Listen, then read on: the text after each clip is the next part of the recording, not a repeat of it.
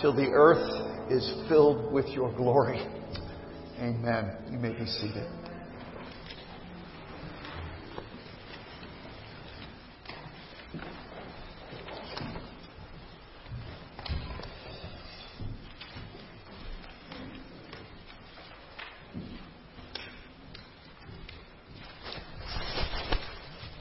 Message this morning from Romans chapter 16, the second to the last sermon in a series that will end up being 84 messages. Wow, we're here. We're just about at the end. I hope it has been a blessing to you. It certainly has been to me. Romans chapter 16, beginning at verse 17.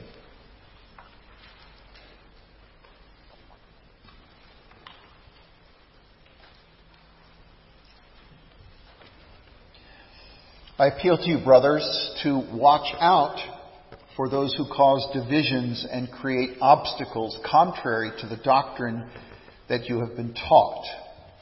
Avoid them. For such persons do not serve our Lord Christ, but their own appetites, and by smooth talk and flattery they deceive the hearts of the naive. For your obedience is known to all, so that I rejoice over you, but I want you to be wise as to what is good and innocent as to what is evil. The God of peace will soon crush Satan under your feet. The grace of our Lord Jesus Christ be with you. Amen.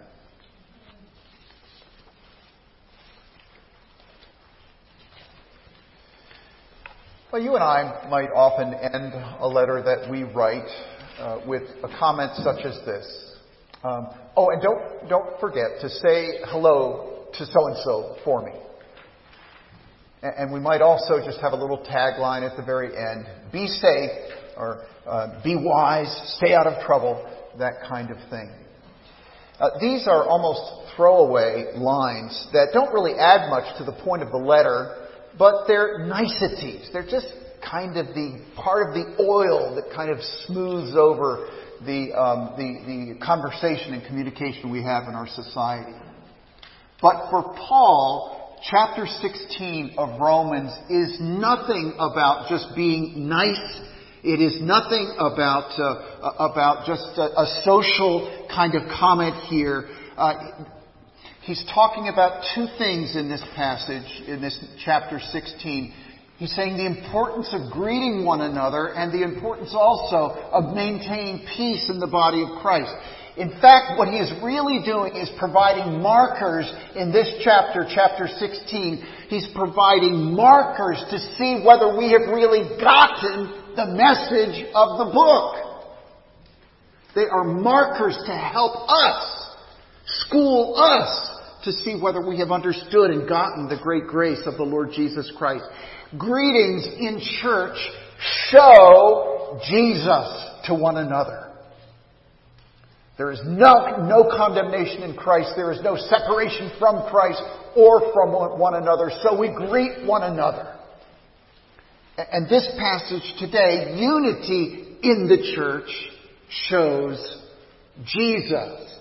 It shows what you value. It shows what is important to you.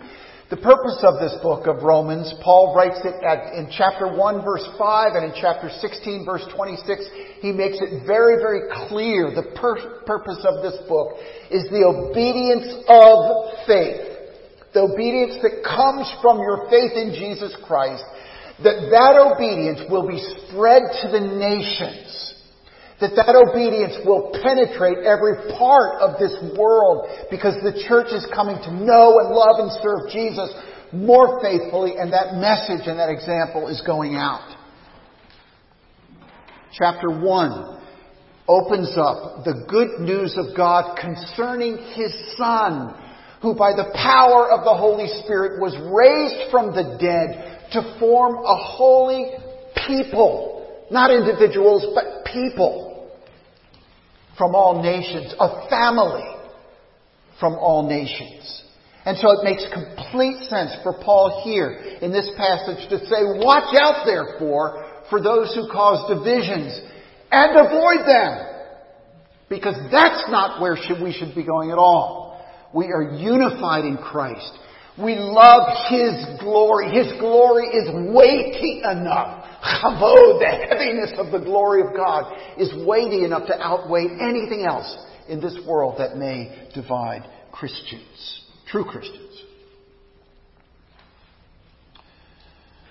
I love this phrase from a friend of mine, so we stay focused on the Satan-crushing Christ. Do you like that? I love it. Stay focused on the Satan-crushing Christ. Feast on His grace. Look to the God of peace. Never lose sight of the fact that we are in Jesus. And because of all that, our theme this morning is simple and yet a high one. And that is preserve your sweet unity by keeping Jesus central. Preserve your sweet unity by keeping Christ central.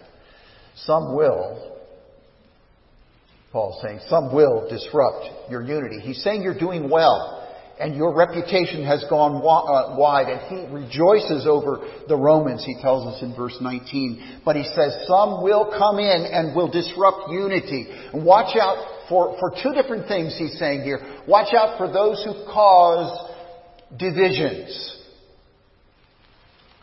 Watch out for those who cause divisions. Proverbs tells us that causing divisions is remarkably easy. Disturbing and distressingly easy. All you have to do is whisper. Whisper. And you can cause divisions. Look with me at chapter 16, verse 28. I'm going to look at three passages from Proverbs. You may wish to turn back to that book with me. Chapter 16, verse 28. What this is saying is you're whispering, we're on this side, and they are on that side. A dishonest man spreads strife, and a whisperer separates close friends, insinuates herself between people. We're not like that. They're over there, we're over here. Chapter 17, verse 9, we remember that Christ forgives sins and therefore brings people together. The whole message of the gospel is bringing people together. And yet, look at this passage. It says, whoever covers an offense seeks love. Follows Jesus. Whoever covers an offense seeks love. But he who repeats a matter separates close friends. You know what they do. You know what she said. You don't want to be like them. And a whisper, chapter 26, verses 20 and following, a whisper adds wood to a fire. So it consumes. So it destroys. And those words that we offer, that we whisper, they're like tasty morsels that go down with wicked, twisted pleasure. And we savor them even as we separate close friends. We huddle together and we pass on tasty morsels by text or by Facebook postings or face to face. Listen to these words, 26, 20 and following. For lack of wood, the fire goes out. Where there is no whisper, quarreling ceases. As charcoal to hot embers and wood to fire, so is a quarrelsome man for kindling strife. The words of a whisper are like delicious morsels. They go down into the inner parts of the body. So watch out for those who cause divisions. Watch out for those who whisper to separate close friends. Watch out, secondly, for those who create obstacles or hindrances. Scandalon is the word here for obstacles. And there are things that shouldn't be obstacles can become obstacles. Things that shouldn't be obstacles can become such. And Calvin, and I think rightly so, says there is no doubt that this passage is referring back to chapter 14, verse 13, where the writer Paul says, "Therefore do not pass judgment on one another any longer, but rather decide never to put a stumbling block or hindrance," same word there, or hindrance, "in the way of a brother." You remember what was going on in chapter 14. There were Jewish people coming into the church, and they brought with them Jewish practices, and they felt they needed to continue to practice those things. And there were others who realized their freedom, Gentiles who realized their freedom in Christ, not needing to follow those things, other Jewish people that came to that realization as well. And yet it brought great division and strife to the church. It's one thing that Paul is leaning on, right? He's leaning on those stronger brothers, and he's saying, instead of denying, this is what Calvin says, instead of denying themselves meat for the sake of Christ and the peace of the church, they could easily give up the meat for the sake of Christ, for the sake of peace in the church, but they preferred to gratify their own appetites and their own bellies. So you have the stronger brothers in that passage who are the carnivores. They're the meat eaters. I guess I would put myself in that group. I hope I don't offend anyone here, but they were quick to give offense. Listen, they were quick to give offense. You shouldn't be eating this. You shouldn't be rather they're insisting on their own way, and they put their personal desires over unity in Christ. They were quick to give an offense, but the weaker brother were too quick to take an offense. You shouldn't be eating that because I feel it's against my conscience. And so today, let alone, that's not talking about that issue anymore, but let alone, there are people today who give offense far too quickly and reject those who disagree with them and simply do what they want to do regardless of its impact on other people. And there are those who take offense far too quickly. There's an attitude of they're always being scandalized by what someone else is doing. Their reactions are on hair trigger, and they are looking to find offense.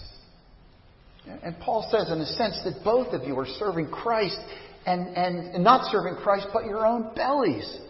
Verse 18. Using flattery, you can use in order to insinuate yourself into other people and to get them to see things your way.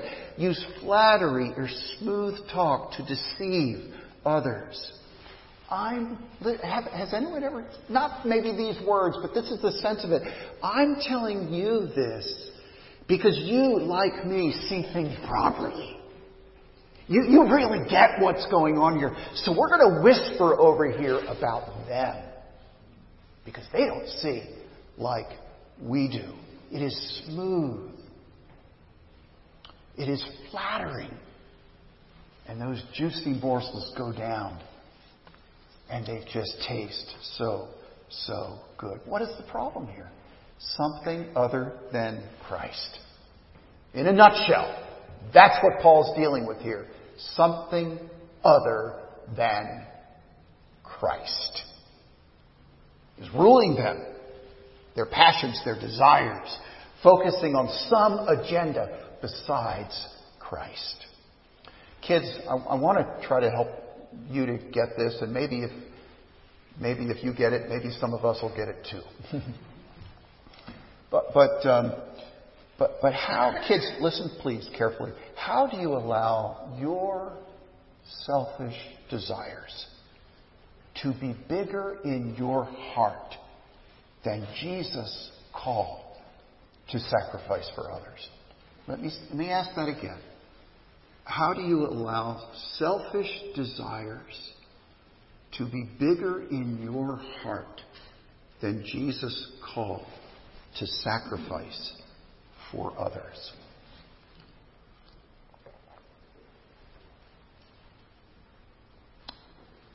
Sometimes you really want to get your way, don't you? And you really want to be right. And you really don't want to admit you're wrong. And sometimes you would rather fight with your brothers and sisters than enjoy being a family. I've both seen it in my own family, and I certainly did it in mine growing up. You want to fight and get your way rather than preserve the peace in your family. Children, and to the extent that it fits for adults too, you have a precious Savior who calls you come, value Him, His glory, and the unifying work of His might. As we come to the conclusion of this first part, we need to be very careful. We need to stop. And we need to have humility before God. We need humility. You remember when Jesus gathered His disciples in the upper room right before His crucifixion? We must follow the examples of the disciples very, very carefully. Jesus said, you remember, Jesus said at that time, He said, one of you will deny me, one of you will forsake me and betray me. Each of us, following the example of the disciples, need to say to Jesus right now, Lord, is it I? Before we look at anyone else, and oh, how easy that is, we need to look in the mirror and we get asked, Lord, is it I? It could be me. I could sin like that. I could whisper. I could gossip. I could separate close friends. I could give an offense. I could take an offense very easily. Far too easily. Cause division. It's too easy to look to others. We must first ask the question, Lord, is it I?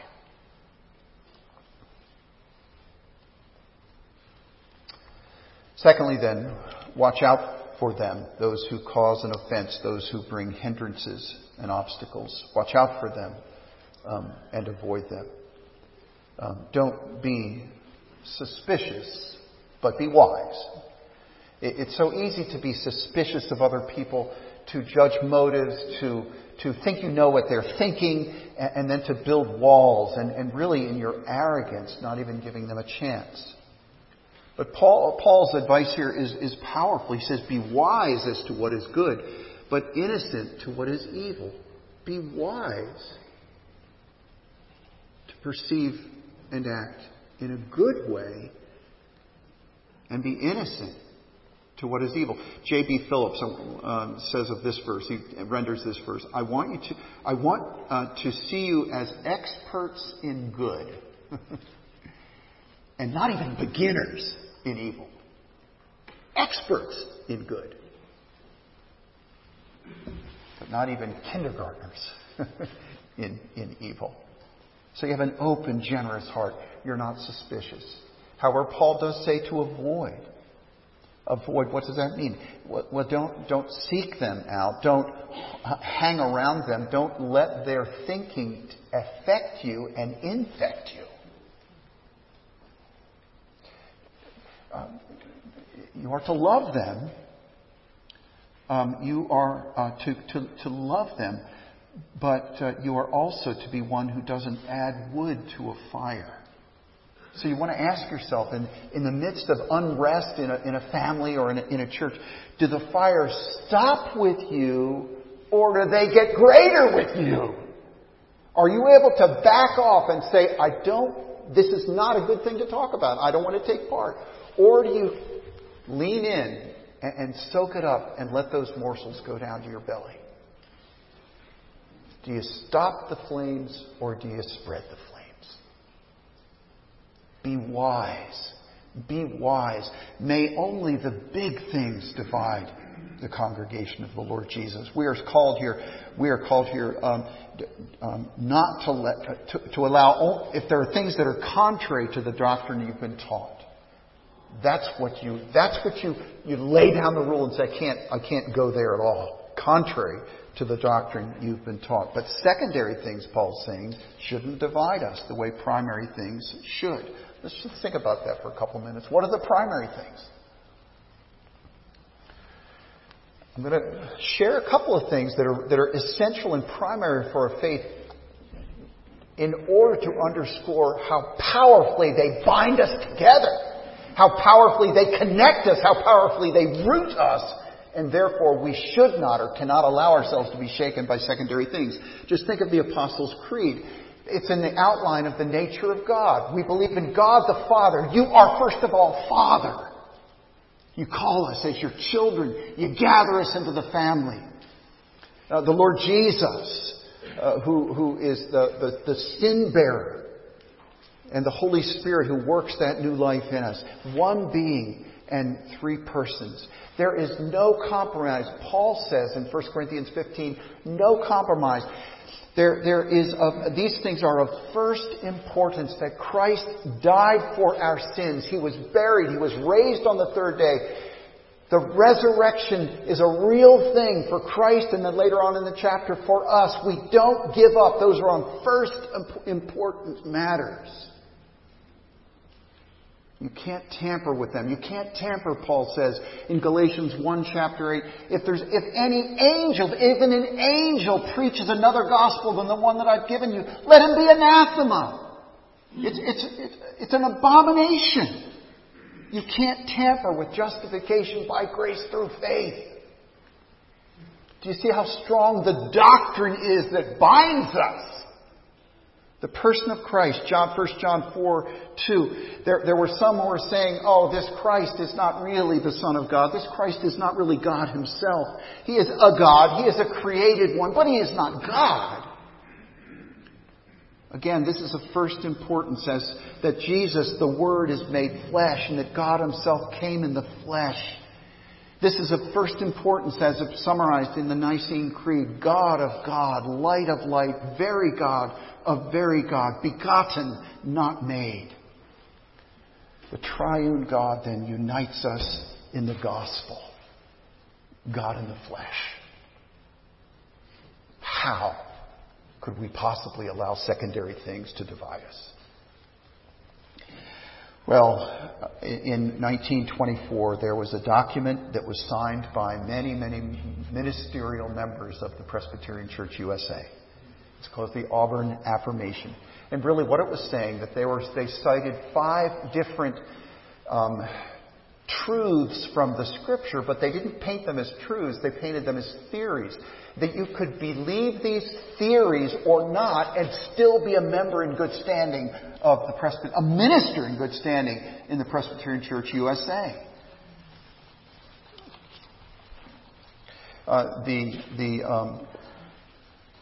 The inerrancy of Scripture, the virgin birth of Christ, the substitutionary atonement, the miracles. These are things that are not theories. These are things instead that we count on, that connect us in our faith.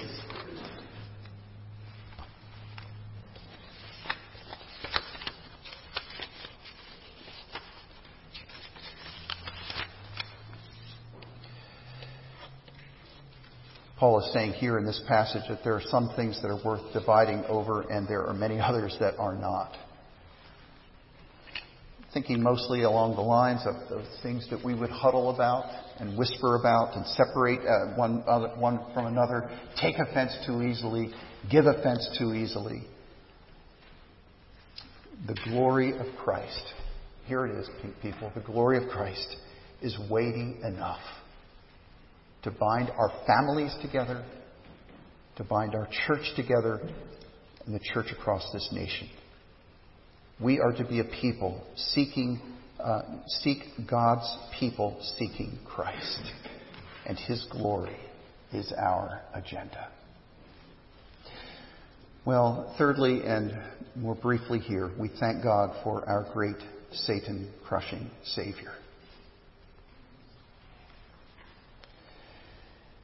The encouragement that we get, the amazement we see in this passage is that God will soon crush Satan under your feet. But see that it is God who does that crushing. Yes, it is under our feet, but God who does that crushing. We understand the mess that Satan stirred up in the Garden of Eden as he whispered, as he insinuated to our mother, God isn't all he claims to be. God will restrict your freedom. God will keep you from doing the things that are really good and pleasurable for you. True freedom is found in running away from God, not following God. And is that message current today as well? But it points us, this passage in Genesis 3:15, that Christ will bruise the head of the serpent. Christ will crush the head of the serpent, even as the serpent bruises the heel of Christ. So Christ crushing the serpent's head at Calvary. He will grind his heel on the serpent's head. Yes, he felt the sting of the serpent's fangs, but as he tasted death for each of us as well and defeated it. You and I can't preserve the peace of the church, but God will. The Satan-crushing Savior. The God of peace, who brings the salvation of peace, will soon crush Satan under your feet. We love to sing with our dear brother Martin Luther, "Lo, his doom is sure." The day is coming when Satan will be cast into the fire of hell, and we long for that time. But I think it's telling that the very last verse of this text, "May the grace of the Lord Jesus be with you." You could almost add the word "now" as well as later. May the grace of the Lord Jesus Christ be with you now. I love what John Stott says about this passage. He's saying, expect now smaller interim victories over Satan. Yes, his doom is sure and his final devastation is certain, but expect smaller interim victories now. Expect, as you deal with disunity in your own family or in the church with other people, expect the partial crushing of his head as we seek to win peace in our own relationships. Because we do so with an eye to Christ's complete victory. So here's a couple of things that we can expect and we can work for, we can strive for as the Church of Jesus Christ. How many people today go around burning bridges between themselves and other Christians? It's common. It's common. Expect to see relational bridges crossed, not burned.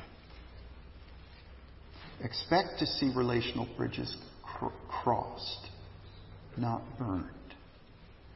The God of peace is at work in you, in his people. Expect to see growth in maturity. And I say this in an age when differences are divisive, not only in the world, which is a terrible thing, but also in the church. Expect to see growth in maturity. We're able to live peaceably with one another, with differences, and not separating because of them.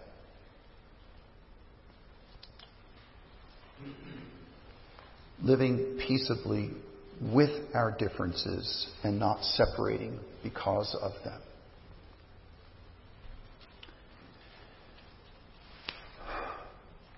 How I long for the return of our Savior, who will bring peace, who will restore God's people across the world in glorious unity. One day, soon, Jesus will return to complete that battle.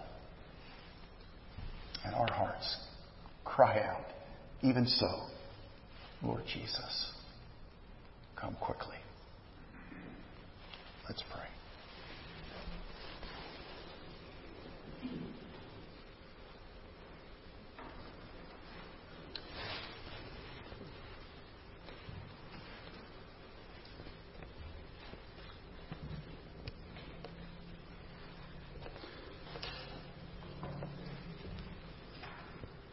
Father, we grasp only lightly your glory. We grasp only lightly the beauty and the glory of Jesus. We so often avert our eyes from the beauty of Christ and become fascinated with other things. And we pray, Holy Spirit, that you would glorify, not just glorify Christ, not just here in this church body, but across our land. May we as your people be beacons of light and beacons of hope. May we be those who, in the way we conduct ourselves in our families, the way we conduct ourselves in church, may we display the glorious beauty of Jesus so that others may see him and marvel. We pray these things in his name.